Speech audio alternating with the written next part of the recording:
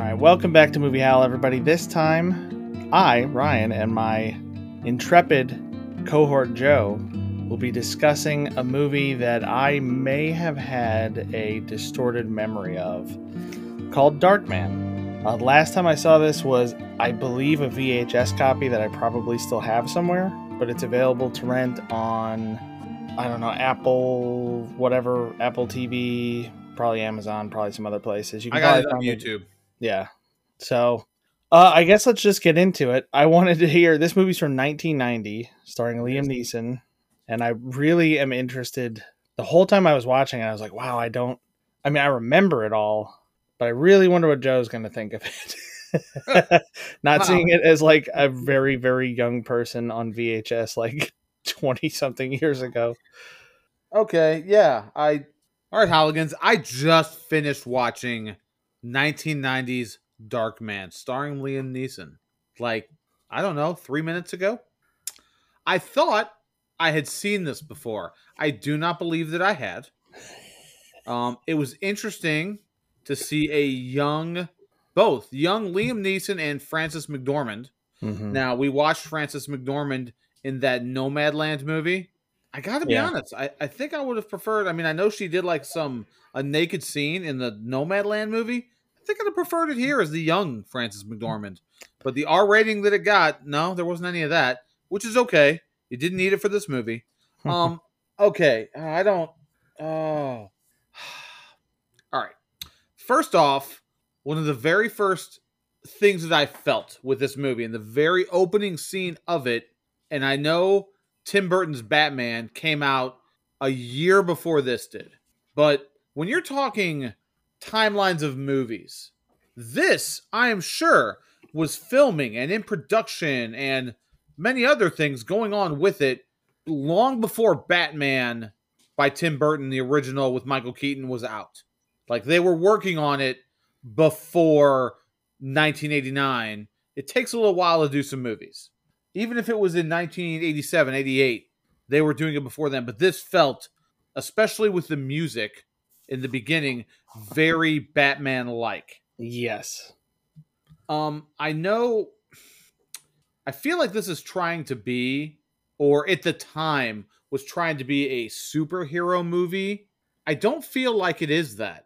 I feel like the purpose of it is it's a movie about a man who loses everything, and in that losing is fundamentally changed. Now, in this, it's about physicality. He has changed physically and mentally, because there's a scene with the doctor after he's horrifically burned and kind of maimed that they talk about a surgery. And part of the surgery, because you can no longer feel like sensory touch, that feeling is gone, so that you're not screaming for the rest of your life from the horrible pain of the burns that you got, that other things are amplified, rage and emotion and things like that. So I think this movie, before I even watched this, I did notice when I looked up Darkman where I could find it, that it was directed by Sam Raimi. Mm-hmm. Who Raimi's done some good stuff. Like, that is not an unknown name to any of you, I'm sure, to Ryan and I. So I had at least a little bit of hope for this. And I believe this was a movie trying to show the pain and anguish of everything this man lost, kind of in a facade of a superhero-esque movie. Mm-hmm.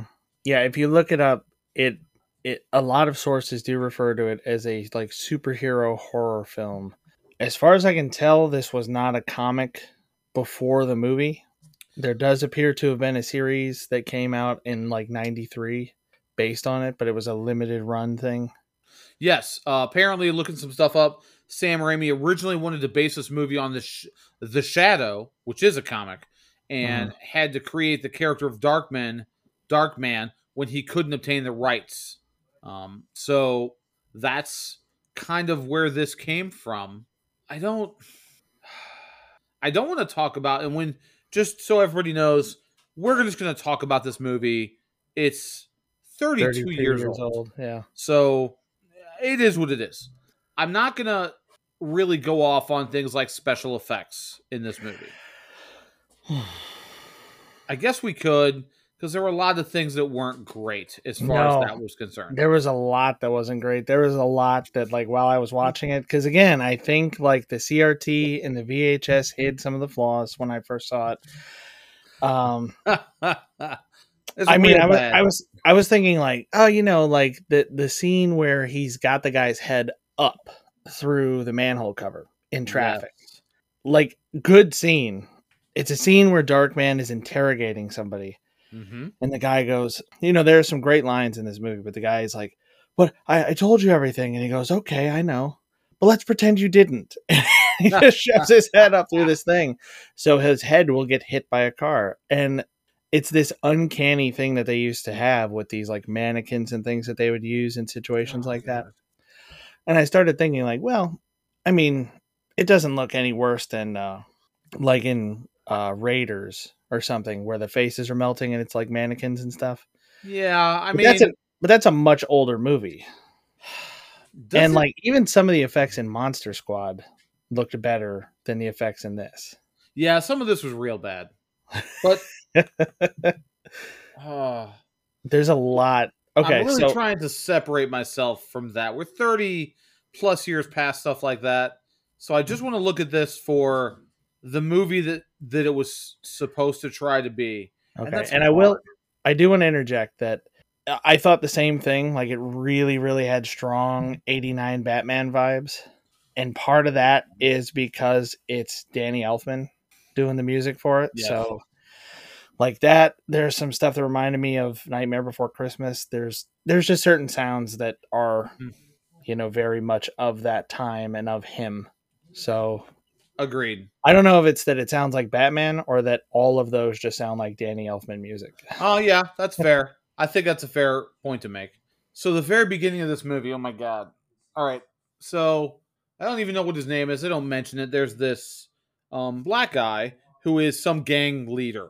And he's dressed nice and he's talking to somebody on a phone and he's like cussing him out. And the thug bad guy, leader guy, who's throughout the rest of this movie, he shows up with his boys, but this black guy sends all his boys out to apparently disarm them. One of his boys who he sends out, and I couldn't get over it. He had nunchucks. Like, for real, dude? Yeah. Like, come on. But so there's a scene with them, and they disarm him, they bring him in, and the guy has a whole speech, and then the guy who's the bad guy throughout the course of this movie, who's like the rival gang leader at this point, I did like that he was a bad guy. Like we've talked about before, I am wearing the shirt right now that you had come up with. It is bad guys doing bad guy stuff. And he did that in this movie, which I did like. But there's a scene where one of his henchmen walks up and he has this weird gait to his walk. And the black guy leader says, "Hey, you got something wrong?" And he like knocks on his leg because he's got a wooden leg. And the guy makes this joke, which was all right. I dug that. That was fun. But yeah. Apparently they didn't search them very well because there's this whole scene, the shootout scene, and it starts by them ripping off this guy's fake leg because it's a machine gun. And it's really comical because the guy whose leg they were, he's like hopping around on one leg while they're shooting the people with his machine. The other lead bad guy in this, the rival gang leader, he's like pulls out a pistol and is shooting people. But the black guy has like, eventually he's like, get him, boys. And he has cars that rev out of cargo containers. He's already got like 30 guys who just disarmed this gang of like 10 men. Yeah. What do you need cars in cargo containers for? Yeah. It was such a ridiculous scene. Eddie Black, by the way, I just looked it up. Eddie Black is the name of the initial gang leader we see. Oh my God. Like but the guy without a leg hopping around while all this is going on it's just it makes the scene ridiculous. It's really hard for me not to just straight laugh at what's going on with him when they pan to him versus everything else that's happening. But immediately after that, they kill all of Eddie Black's henchmen, and the new guy in charge walks up and he does this cigar thing. He's got the cigar clipper, and the guys are holding him, and he cuts off one finger. He cuts off he's making points every time he makes a point. Making a point, cuts off one, makes a point, cuts off two, goes to the third, and he goes, I've got 7 more points. That was his third point, is I got 7 more points. And the guy screams, because he was trying not to scream, he was trying to be tough. Like, he cut off one, he wasn't screaming. 2 fingers, what? I'm sorry, I'm screaming at 1. Like, let's be honest, chop off my finger. I'm screaming at a deep paper cut. So he's trying to be tough, and then that was a good line. I've got 7 more points. Is his third point. Yeah, Robert Durant. This guy just knows he's boned. Durant. And for some reason, nobody's name stuck with me in this movie. Right? It wasn't. Yeah, nothing stuck with me in this movie. So, I know what they were going for here, and I know it's from 1990, but there are things that we've seen. There are things that we've seen from that time frame that are still really well done, that have practical effects, good acting, and I didn't necessarily think Liam Neeson did a terrible job. I thought he did okay. And this apparently was his first of any action roles. A lot of people, maybe our viewers, or listeners, I should say, are going to know him from action roles. The Taken movies, stuff like that. Yeah. My first introduction to him, which will probably be the next movie that we watch after having watched this, was Rob Roy, which I really... Have you seen it? Nope. Oh, that might be great then. I thought you were going to say Saturday Night Live. So that was my first introduction to Liam Neeson, and I had some friends who were like, you need to watch this movie. And so I knew him from that, but that was 5 years after this. I looked it up. That was 95. This definitely came before then. And, he's such a young man in this. It's something else to watch these older movies now. But him and Frances McDormand, they're in a relationship. He's a scientist. She's a lawyer. And it shows this scene with them. And you could tell. I at least I felt that. There's a document that she has out. They're watching a movie and she's asking him how things are going with this research that he's doing, and it's still not working the way he wants it to. And so she tries to make him feel better by, little nookie time. They don't show anything. This movie isn't about that, and that's fine. It was a really, really awkward scene. That was the first scene where, the first thing I noticed was the sound design was very strange. The way it was mastered was very odd because I was wearing headphones for it. And I thought, this sounds odd, but, headphones wouldn't have been a use case they would have thought of back then. So I'll let that go. But then there was, her, like you're saying. She's like, come over here. And he kind of, I don't know. It's this very awkward exchange. He's like, what do you want? Why do you wear things that are so difficult to take off and stuff? And the dialogue is just so unnatural, and it's so strange that you have these really good lines and jokes and stuff. Like you're saying, Eddie Black, and they're like, I was engaged to a one-legged girl. Guy's like, what happened? I had to break it off. That's such a good joke. They're like, I got 7 more points. That's good. Let's pretend you didn't. That's a good line. There's a bunch of good lines, and then there's some just such strange dialogue. Yeah, I had noticed. They're there the next morning, and she's on the phone, kind of talking business, and he tries to bring her a coffee, and he sets this coffee cup down on a document that she has, and it leaves this ring coffee stain on it. And I knew, based on having been around and watched hundreds and hundreds of movies, that's going to be a thing. And it ends up being a thing. But right after that, they leave. She has to, I gotta go. He's hugging on her on the bed. He loves her so much. And they leave. And he's running, chasing her down the street. And he's just like, well, I think we should get married. And she's trying to get into a cab. And he's serious about it. It's no, I want to marry you. And worst marriage proposal ever? Like, what do you even like? Is it because you're a scientist? Is that the why they're trying to throw this angle? That was terrible. Like, if you want to marry your woman, you love her, then do something. Like, just as you're chasing her down the street, I think we should be married. It was, I, I don't even know. I just thought it was not for. I just went through that, did the proposal. I just got married. That's not really the way. You're supposed to put a little bit more effort into it. A little Even bit I more. think that. Even you. Even I think that. I don't even know where to go from here. This movie just explodes into. I try to ask myself in these movies why things are happening. So there's a scene where she goes and talks to some business mogul, real estate developer guy, and they're talking about this memorandum, which is obviously the document that he coffee stained. Right. You find that out later. And he wants it because it can link them to some stuff, some shady dealings. And I don't really know where she plays in. She's not like calling the cops. She like goes to them first.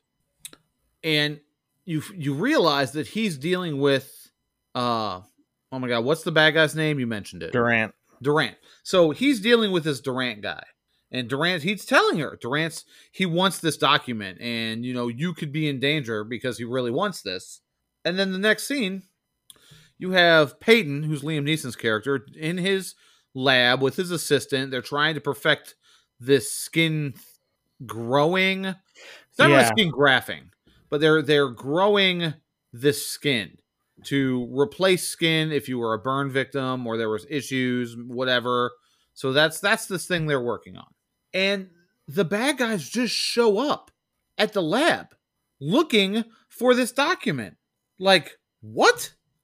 Yeah, why she would they says go there? Yeah, she tells him, I don't like. There's a scene in the office with the business guy where he makes a very compelling, to me, a compelling case. He's like, yeah, I had to make a bribe. Like, we're trying to turn Swampland into basically like a whole new city, jobs, opportunity, housing, all this stuff. He's like, sometimes you have to do these things, and I'm not backing down from that.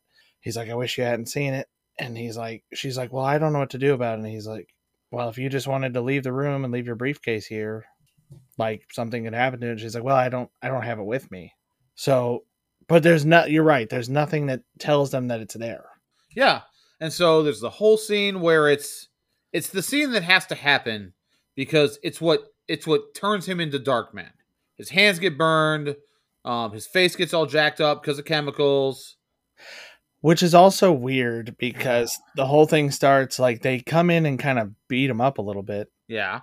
But then they say, like, if you just tell us where the document is, we'll just leave. And he's like, I don't know what document you're talking about. And then they find it.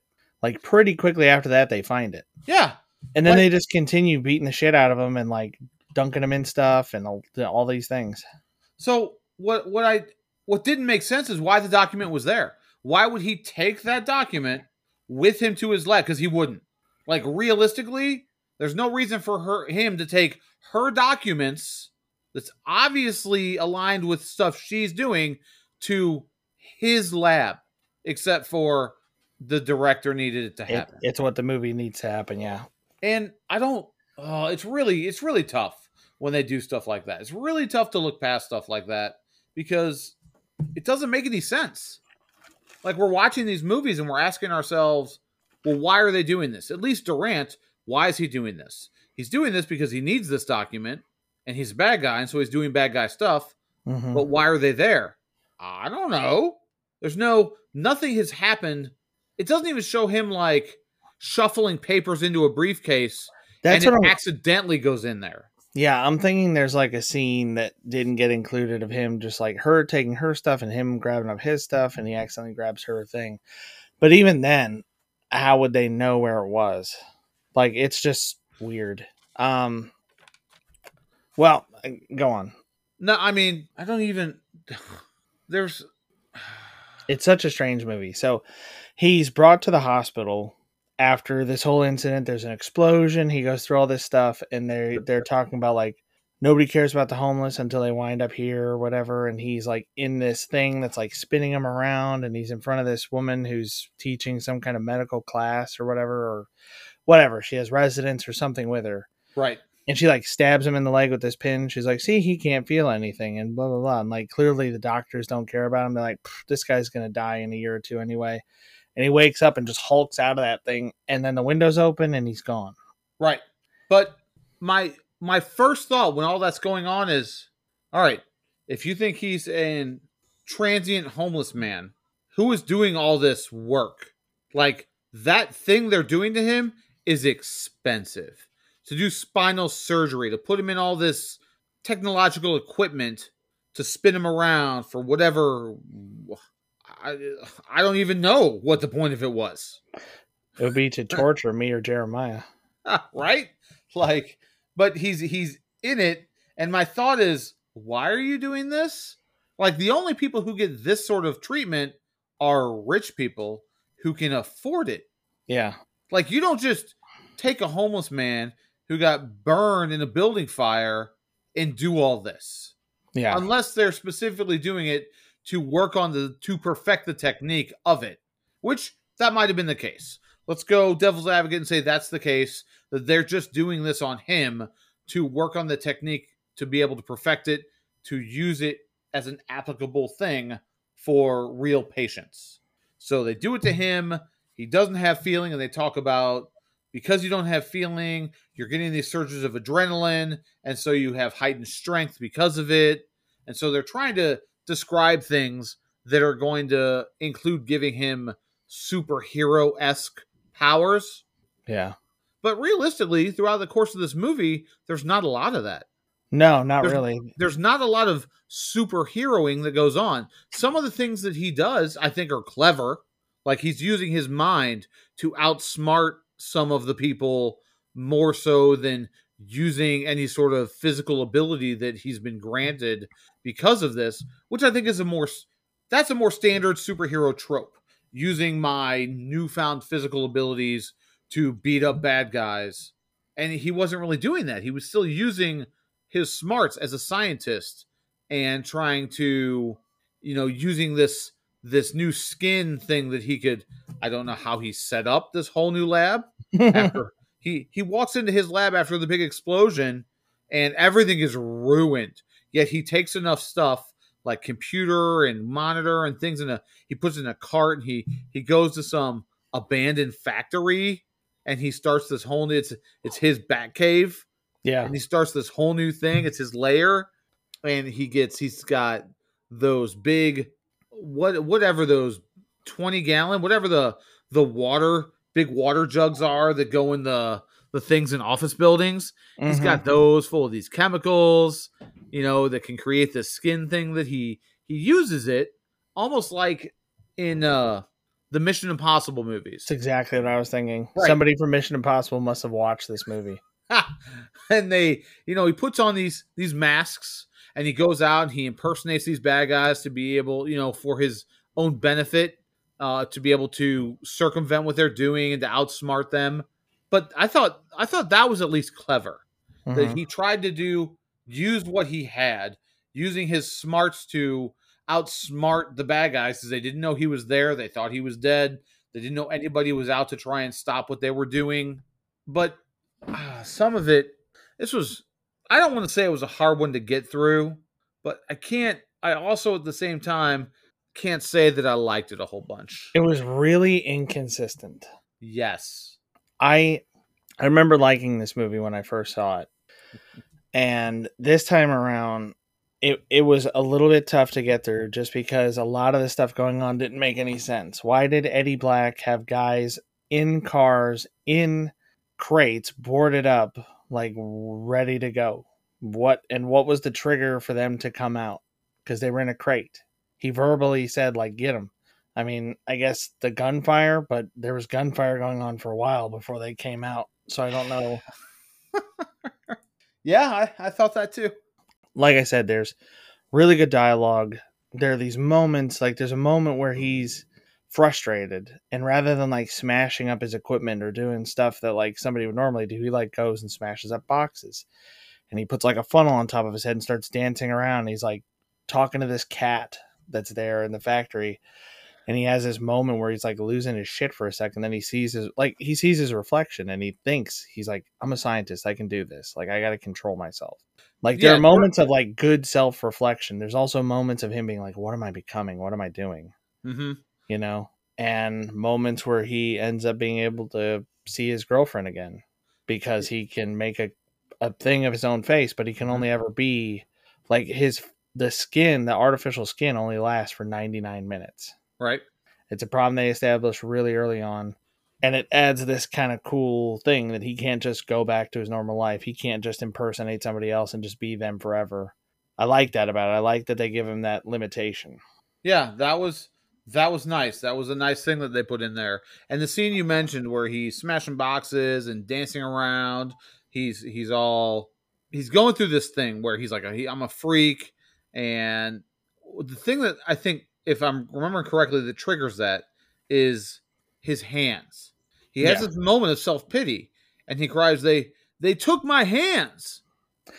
But he's been using his hands the Yeah. whole time. I don't think that's the same scene. I think that's a different one. It might be, but that moment of But self he pity does where have, he's crying. They took my hands. I'm like, you've been using your hands. They took and everything. Like, you're burned. yeah. Yes, but you're And not. It's not like your hands are cut off, and he's realizing he doesn't have hands. He's right. been using them, and then cries that you took my hands. Yeah. His like bandages catch on fire, Right. and he sees it, and he's like, oh, and he's looking at it, and he puts it out with like a blanket. Yeah, and then he starts doing that, and I thought the same thing. Like it hasn't been a problem for you before or after, but he has this like moment where he breaks down a little bit. It's super weird. It is super weird, and there's so many moments like that in this. Yeah, there That are so many like over the top, campy, cheesy things. It's too cheesy to be really like a movie that would appeal to adults, but it's way too dark to be something that would appeal to the kind of person who would respond to the type of humor that's in it, right? Yeah, I think I hadn't thought about it that way, but that's really fair. I Because think there that's a is fair assessment. really good. The main thing I remembered from it, and the biggest gripe I had with it the first time through, was the very end, which, like we said, we were going to talk about the whole thing. So go ahead and stop here now if you don't want to know exactly how the very last couple scenes play out. But he's on that construction site, like he's on these steel beams, Right? and the main bad guy who's behind all of it, he's holding him, and the guy's telling him like, I know you can't let me go, like you can't live with that. And I was like, what the fuck are you talking about? Right. This guy has been killing people the entire movie. Like this first day he was awake and out of the hospital, he was killing people. What are you talking? I like that is a trope that happens in a lot of movies where like you like the hero just mows down enemies, and then they get to the end and somebody's like, no, you can't do this because you're not a killer. Yeah. It's like, have you not been paying attention? But in a lot of the modern movies, they actually will stop. They'll be like, no, you're right, I can't kill you, I have to lock you up or help rehabilitate you or whatever it is. In this, he just like closes his eyes like, and just drops him. Yep. The guy's like, could you really live with that? And he drops him, and then he's like, I'm learning to live with a lot of things. And I remember that line from watching it the first time. I'm thinking like, that's a good line. A good line. Like it's another thing. It's like this was like the darker, grittier take that just had some weird humor stuck in it and some weird effects. Like him hanging from that hook. There's a whole like helicopter chase scene Oh god, that helicopter chase scene. where he gets onto this hook. Like most of the effects are practical and they look good. But there's a point where they're like, dip him, and they dip the helicopter down because he's hanging off this rope. And so they like put him into traffic, and there's a scene where he's like, like running like a Looney Tune on top of one of the trucks, and it's so ugh. It's so bad. There's so many scenes that just hurt. Okay, so since you brought that scene up, yes, he's going after Durant. It's towards the end of the movie, endish, and however, he gets this cable and hook to come off this helicopter, and it's hanging down there. And throughout the course of events, he is knocked down and he falls and he grabs the hook and he's hanging on it as they're flying around in a helicopter. Now, they come across another helicopter that is a police helicopter.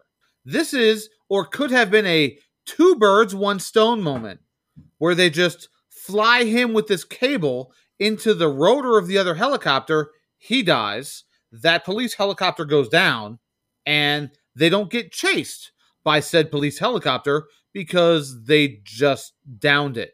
They end up later on in that scene. Durant shoots it with a grenade launcher and blows it up. So it's like they're not concerned about it. But if you want to fly him in, like he's on a hook, fly him into a building. They do. Yeah, okay, right. Eventually he goes into a building, into a glass building.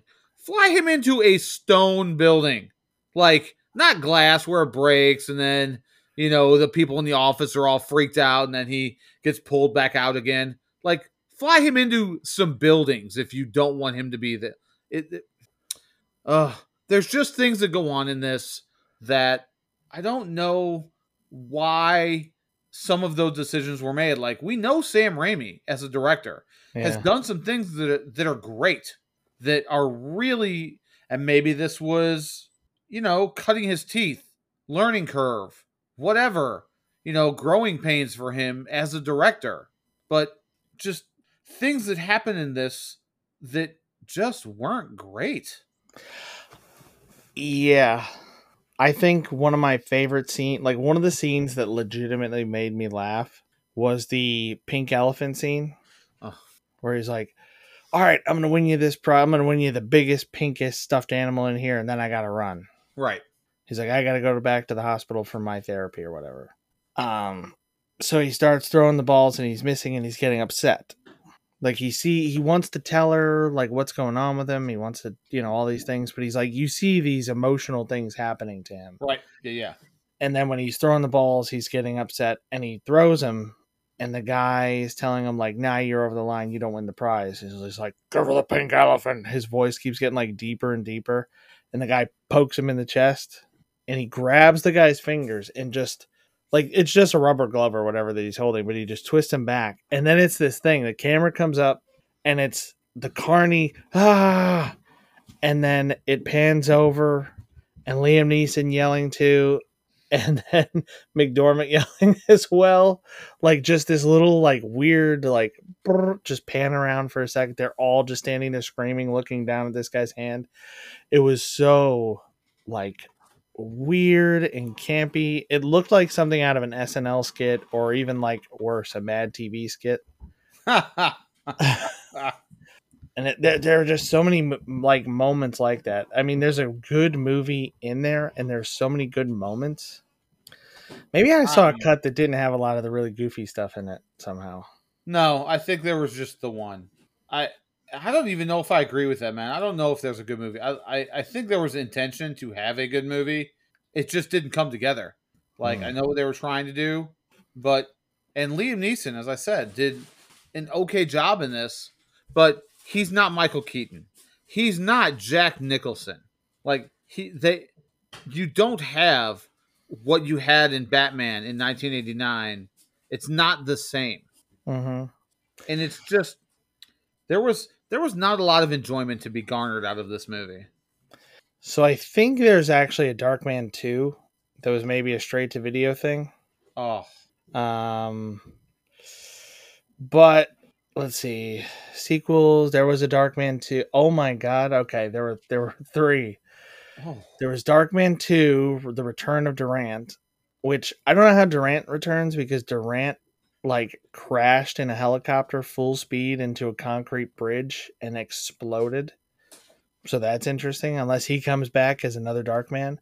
Then there's Darkman 3, Die Darkman Die. Those are from 95 and 96. So I was about to say, I was going to pitch my own movie, but there's already Darkman 3. Okay, so Darkman 4, he perfects the skin, he fixes himself up, and then he goes on the road to find our Nomadland McDormand, like shitting in a bucket somewhere in her van. And he's like, it's me. We can be together. I'm fixed or whatever. And then McDormand comes around, or not McDormand, Durant comes around with his like walker. because it's 30 something years later. I mean, all right, Hollywood, you heard it. You heard it here first. I God. mean, I'm accepting checks. I can give you a PO box if you want. I don't even. Okay, so I think there's a scene in this that I wanted to mention okay. where she hasn't yet figured out that or I'm sorry, she has just figured out that Peyton is back, but doesn't know any of the behind the scenes of it yet. She's still kind of wool over her eyes as to what's going on with him. And she goes to the who ends up being the big bad guy, the developer guy, who Mhm. wanted the memorandum originally that had the coffee stain. And so she's in his office. She's like, "Hey, we got to stop seeing each other."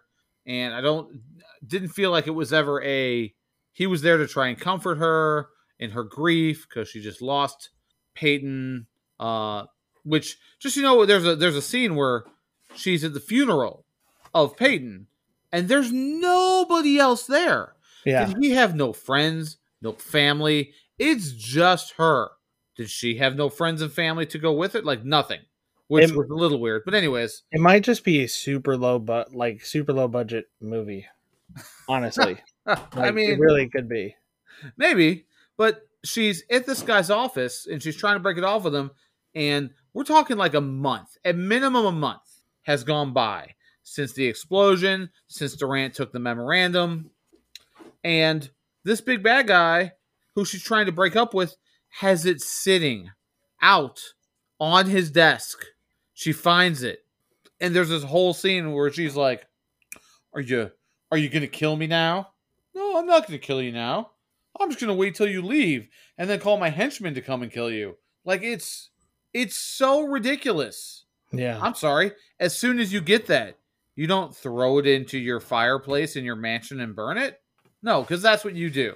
You get rid of it. You don't keep the one piece of evidence that can take you down. It's Sitting out on your desk in the open. Yeah. it's utterly ridiculous. And things like that are really hard to overlook when the rest of the movie isn't good enough to make me overlook it. Like sometimes you can. Sometimes you can overlook small little things like that when the rest of the content that you're, intaking is good enough to warrant it. This wasn't. I don't know in, in what world you were like, yeah, let's watch Darkman. The world where I saw this 20 something years ago.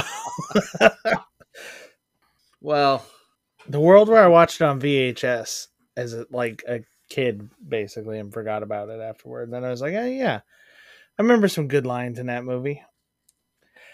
Yeah, very Batman vibes, very comic booky in terms of like the stuff that's happening and the over the top scenes and the weird weapons, like having nunchucks as a like concealed weapon, like oh, Jesus. like brass knuckles and all this stuff. It's so odd. Yeah, there was some odd stuff, man. There was some not great stuff in this movie. But as you said, there were some lines that were okay, some things that were okay. But overall, this is See, not something I'm going to run back to watch again. maybe this is like the intro to Liam Neeson being in revenge movies because that's what Taken is. Taken is a series of revenge movies.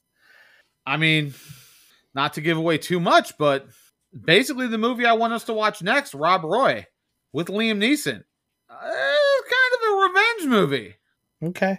Like, if I'm honest about it. All right. Well, I don't have much to add to that. I really wanted to hear what you had to say because you weren't sure if you had seen it before. I have seen it before, but it's been a really, really long time. I still kind of like some parts of it. I like the concept of it a little bit. I think there's something that you could do with that. And I think the writing was good in some ways. I almost wonder if there was like some kind of reshooting going on or something like that that could explain the weird inconsistency in the way it was written and filmed. Apparently, it was partially written by the Coen brothers, Hmm. who Sam Raimi knows. So that might have been where some of the good stuff came from. But this, I think what really resonated with me when I saw this was like the movies I was used to were like the Christopher Reeve Superman, Batman, stuff like that, where usually the hero was trying to do the right thing. Even into like the oh god, I can't even remember who did him, but the later Batman movies, the one where Tim Burton wasn't directing anymore, so it'd be Batman Forever and Batman and Robin.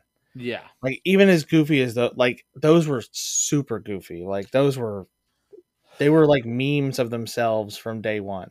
Yeah, it was Tommy Lee Jones as Two-Face and Jim Carrey as the Riddler. Yeah. Yeah, they were Arnold Schwarzenegger as Mr. Freeze. They were rough. And Pamela Anderson as or no, Uma Thurman. Wow, that would have been a different movie. That might have been a better movie. She might have made a better Poison Ivy. I mean, Uma Thurman. Anything's possible. Why did I say? Oh, I know why I said that, because the character name is Pamela Isley. Yes. That's why I was thinking Pamela. Yes. I've had a long day. We're recording fairly late in the evening for when we're we'll go with that. But yeah, like compared to those, this is a little bit more grown up. We didn't have the like grittier superhero movies. This was like back when a superhero movie would come out and it's like, oh god, how bad is this going to be? Because Hollywood doesn't know what they're doing. Like they just do not know what to do. It's like, it's in the book. There's 80 years of comic book. Do what's in the book. Don't do anything else. Don't mess with it. Don't change his mask to sunglasses. Don't put them all in leather. Don't draw abs on his costume. Just do what's in the book. No bat nipples. No. Oh my god. And then they just can't help themselves. So Darkman was like, yeah, he's just getting it done. I mean, yeah, I thought some of the ways he got it done, I liked it and they were clever, but it was because he was using his intelligence to do it versus any of the quote unquote powers that he got. Yeah. There's even the scene where Durant shows up in the helicopter and they're shooting at him outside, but once he gets inside and he realizes they have to come in after him, like he's looking around, he's like, oh, and then he realizes that they're just going to come in on foot, and he's like, oh, like you guys are fucked. Yeah. He even like starts laughing because he realizes what he's going to be able to do. Yeah. Like some of that was clever. Yeah. But I mean, overall, we always come down to the same thing in our movies, Halligans, and that's, is this a watch or not a watch? Ryan, what say you? You introduced this movie to us for all of our listeners out there, for the 4 of them that we have. So what do we say? We call this a watch or not a watch? I would say probably not a watch, honestly. I remembered this with rose tinted glasses. Well, I appreciate your honesty, sir, because this is an easy not a watch for me. Like I wanted it to be better. I remember, Darkman, okay. I remember when that came out, and I was really hoping for more than what we got. And as I said, there might have been some clever things, a couple of decent lines, and I even think Liam Neeson did a decent job of this, or with this character. And they really tried to do something with it. Yeah, they tried to make it They tried to set it up to be like a franchise. I don't know about that. They tried to make this character, yes, at the end of it, and just so you know, the end of it might have been one of my favorite parts. Yeah. Because he runs away from her, and she's like running out in the street trying to find him in whatever mask that he picked. And she pulls this guy, and it's not him, and she turns this other guy around, it's not him. And then you see him walking away, and he turns around, and it's Bruce Campbell? Yeah. Bruce Campbell for the win, baby. Heck yeah, that was great. Young, super young Bruce Campbell. Yeah, it was very great young. to see that. But no, this is entirely not a watch for me. It just, I know what they were trying to do, and I can appreciate it. I just don't think they pulled it off in the manner in which they really wanted to. And so it's a movie that is kind of hurt by the time frame. Some movies aren't. There's movies from this time frame that you can watch, A Godfather or something that comes around in that time that was, regardless of special effects, it didn't need special effects. It was just a good movie. Mm-hmm. And even if I take away, and some of them were hard to get past, they just did not look good. All updated, high res, didn't look good. It's the way it was. But even taking that away, and I can separate that from this.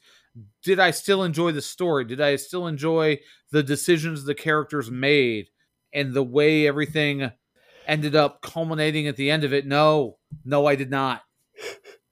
So I did like Liam. I did like Liam Neeson's performance. I Mm-hmm. think he did a good job. I wanted to say that between like the loving, like innocent dude who didn't do anything to anybody. Yep. And then after all this stuff happens to him and he goes through all these horrific things, like he's a different person.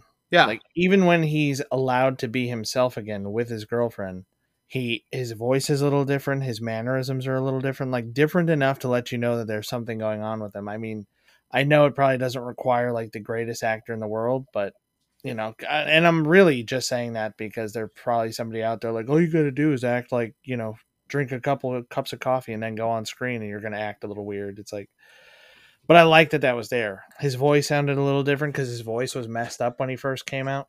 Mm-hmm. Like his behavior was a little different. Like I just really enjoyed that. The other thing that I have a criticism of is the fact that, and I kept finding this funny, the fact that they were trying to find this document and then eliminate anybody who was in contact with it because they don't want anybody being suspicious of this like developer guy. Right.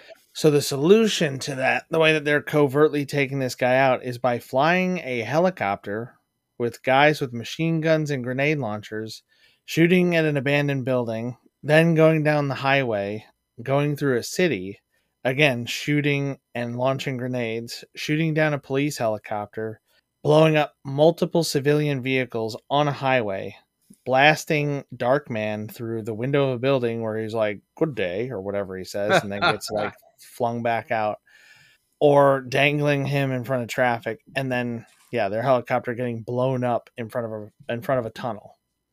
That was their covert way of dealing with this. I mean, I think they realistically, I might argue, just for argument's sake, that they tried the covert way first by finding him in the lab and then blowing that shit up. Whereas when he got blown up in the lab, he is, first of all, she's standing right outside. The lab blows up and she just kind of is, she's startled. She's slightly startled by a major, she's not knocked down, nothing.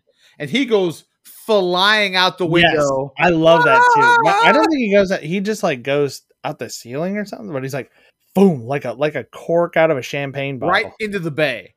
Yeah. But I don't know, man. So this was a Liam Neeson joint. The next movie we're going to watch now, and I made it as soon as I started watching this, within the first 5 minutes of this, I was like, all right, next movie, and it was on my list anyways, is going to be Rob Roy. So you all can look forward to that. And I hope this is going to be, we go from not a watch to a watch with Rob Roy, because I really like that movie, but I haven't seen it in a long time. So I'm a little worried now. Did I watch it with some rose-colored glasses back in the day? Am I going to watch this now and be like, oh, this is not quite what I thought that I remembered that it was? I'm a little worried now, man. Why? I don't know why you're making me be that way, but it is. I might actually go watch the other Darkman movies. Don't do that. Just to see what they're like. I might watch a couple minutes of them. There are very few movies that I couldn't make it through. Okay. No, I walked out of Cocoon. My brother took me to see that, and I was way too young to grasp any of the concepts that they were trying to hit you with in that movie. And I was like, can we leave? And so we left. And the other movie was A Thin Red Line, which I'm pretty sure I've mentioned in other episodes that we've done, because it was right after Saving Private Ryan came out, which was amazing, epic. It really blew me away in so many different ways. And this was billed to be a movie like that. And all I remember seeing were 5-minute shots of cameras like panned up in a forest, trees and foliage and more trees and more foliage. And like, this, I am not. Hey guys, y'all ready to go? And we just up and left. Could not do it. All right, one more comment. Bring it. As I was seeing that helicopter battle, I realized this might be where Marvel got the inspiration for their sky battles at the end of every movie. Is that where? I think so. But that's all I've got. Are you ready to end? Yeah. Not a watch from you. Not a watch from me. Yeah. That is what it is today, fellas. All right, and if you guys do want to watch it and you want to tell us what you think, or if you're a fan, or if you've seen the other two, you can let us know what you thought about those. You can reach us by email at moviehowl@gmail.com, or you can reach us on Twitter at moviehowl. You can indeed. This was another movie that Ryan and I watched and told our thoughts of it to you. Done that. We have done that. So I do hope you enjoyed it. Our ranting, our raving. As always, we super appreciate anybody who listens. If you liked it, whatever, let us know, as Ryan said. But otherwise, I've been Joe. I've been Ryan. And y'all, thanks again, Hooligans, but we're out.